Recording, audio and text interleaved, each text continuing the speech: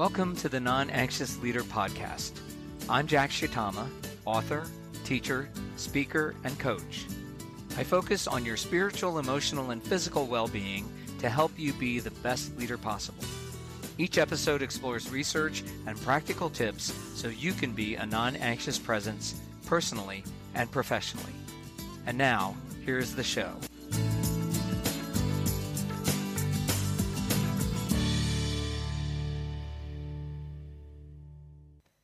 Welcome to episode 227 of the Non-Anxious Leader Podcast. I'm Jack Shitama. I am still on vacation, so I will be doing the rebroadcast of a family systems model of Burnout Part 2. I also want to apologize for the audio. Apparently, when I recorded this back in the fall of 2021, I must have been on the road for episode 2 because the sound quality is not what I'm used to. I must have been doing it somewhere where I couldn't get the right acoustics. Anyway, we are going on with the show, and I will be back with an all-new episode next week. So without further ado, here is episode 227, A Family Systems Model of Burnout, Part 2 of 2. I'm going to give a quick recap of the 5 characteristics of a system or congregation that is more likely to have its leader experience burnout. 1, the congregation is isolated from its own faith community and or its local community. 2, a great degree of emotional distance between the lay leadership and the general membership. 3, lay leadership has no other friends or social networks so that the congregation becomes the entire emotional life of its leaders. 4, lay leadership has intense relationships outside of the congregation through blood, marriage, or business. And 5, lay leadership, especially the top leader, is unable to take well-defined positions that are independent of the complainers. And while these characteristics can be true of any system, they are most true of congregational systems. The question is, what can you do if you are in a system that exhibits these characteristics? I have 5 suggestions. First, recognize that the system is likely to have residue or unworked out issues from previous relationships with a leader or leaders. If there were no residue, it would be much less likely that they exhibited the characteristics that I have mentioned. Now, 2 variables contribute to residue. The first variable is the length of tenure of a previous leader or leaders. A highly emotional departure of a short-term leader is much easier and leaves less residue than a less intense transition of a long-term leader. By their very nature, these latter situations of long-term leaders are characterized by deeply rooted emotional interdependency. This is not bad, it just makes transitions harder and more likely to leave residue or unworked out issues. The second variable relates to how separations or transitions were handled. If a separation is characterized by intense conflict or immoral and or unethical behavior, this will increase the amount of residue. So even a short-term relationship can leave unworked out issues in these situations. Of course, the worst situation is when both conditions are satisfied, a traumatic separation of a long-term leader. I am aware of a congregation that had a string of pastors who were removed abruptly due to moral failure. I've wondered if the last of the pastors in this line would have avoided this trap if he understood family systems dynamics. In other words, could the congregational dynamics have been so intense that the unwitting choice was either burnout or moral failure? Regardless, the idea here is that understanding the history of a system will give you clues to their emotional functioning. If there have been difficult transitions, you are more likely to be the object of their intensity, either good or bad, and therefore more likely to experience symptoms of burnout. My second suggestion is to use the coaching model to avoid taking responsibility for the congregation's emotional functioning. Instead of getting drawn into their conflicts, ask questions and make sure to give everyone the freedom to have their own opinion. It's important in these cases to recognize emotional process to avoid getting drawn into the content. If people are seeking to triangle you to take their side against others in the system, then you want to use this approach. It's likely that the content is a red herring in itself. That is, it's about something that is really not that important, such as the color of the carpet or who's responsible for cleaning the kitchen after church suppers. In the event it's a higher stakes issue, such as the church's stance on human sexuality, it's still important to maintain a coaching position for as long as possible.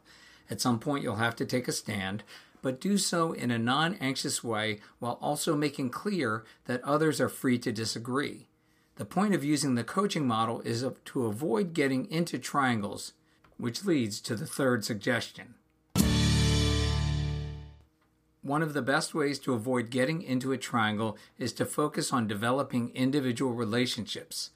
The third way to deal with congregations that promote burnout is to focus on developing individual relationships with as many members as possible, especially those in positions of influence. And remember that influence can be formal or informal. Friedman points out that this is especially true when entering a congregation. He writes on page 271 of Generation to Generation, quote, "To become a leader of a new family, one must become its head. If it is an established family, then one will not emerge as its head through some natural process of that organism's growth. In such a transplant, time must be allowed for the graft to take.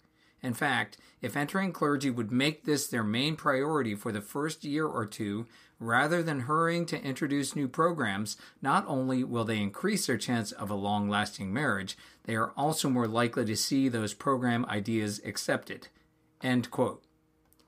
The fourth suggestion in coping with congregations that promote burnout is to use life cycle ceremonies as opportunities.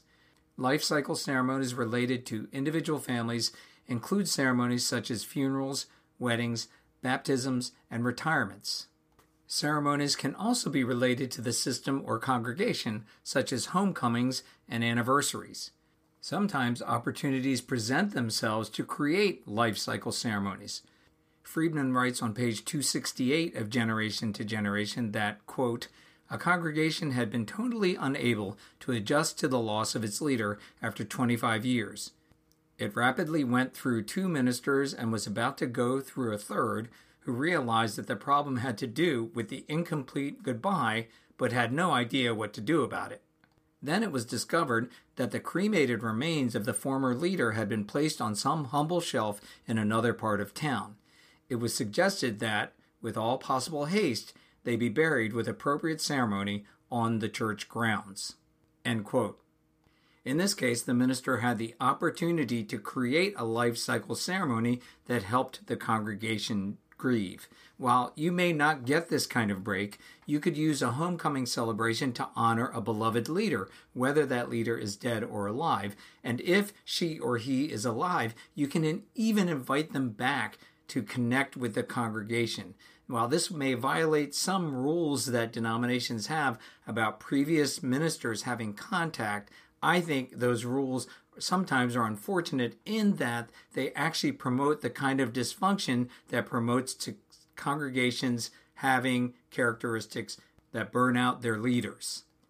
When individual families go through life cycle ceremonies, you want to move closer to them and connect as a non-anxious presence.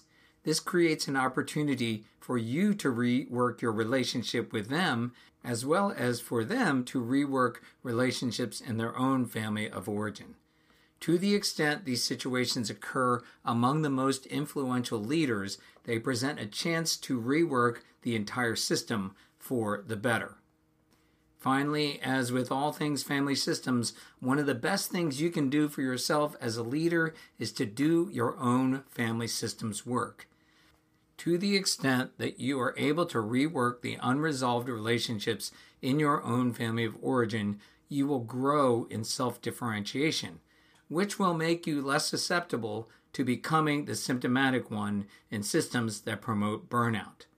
Not easy stuff, but this is what non-anxious leaders do. That's it for episode 227. Don't forget to connect with me at the nonanxiousleader.com. You can sign up for my 2 for Tuesday email.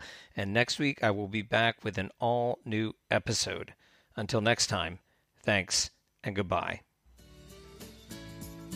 Thank you for listening. If you found this episode helpful, there are 2 things you can do to help others find this podcast.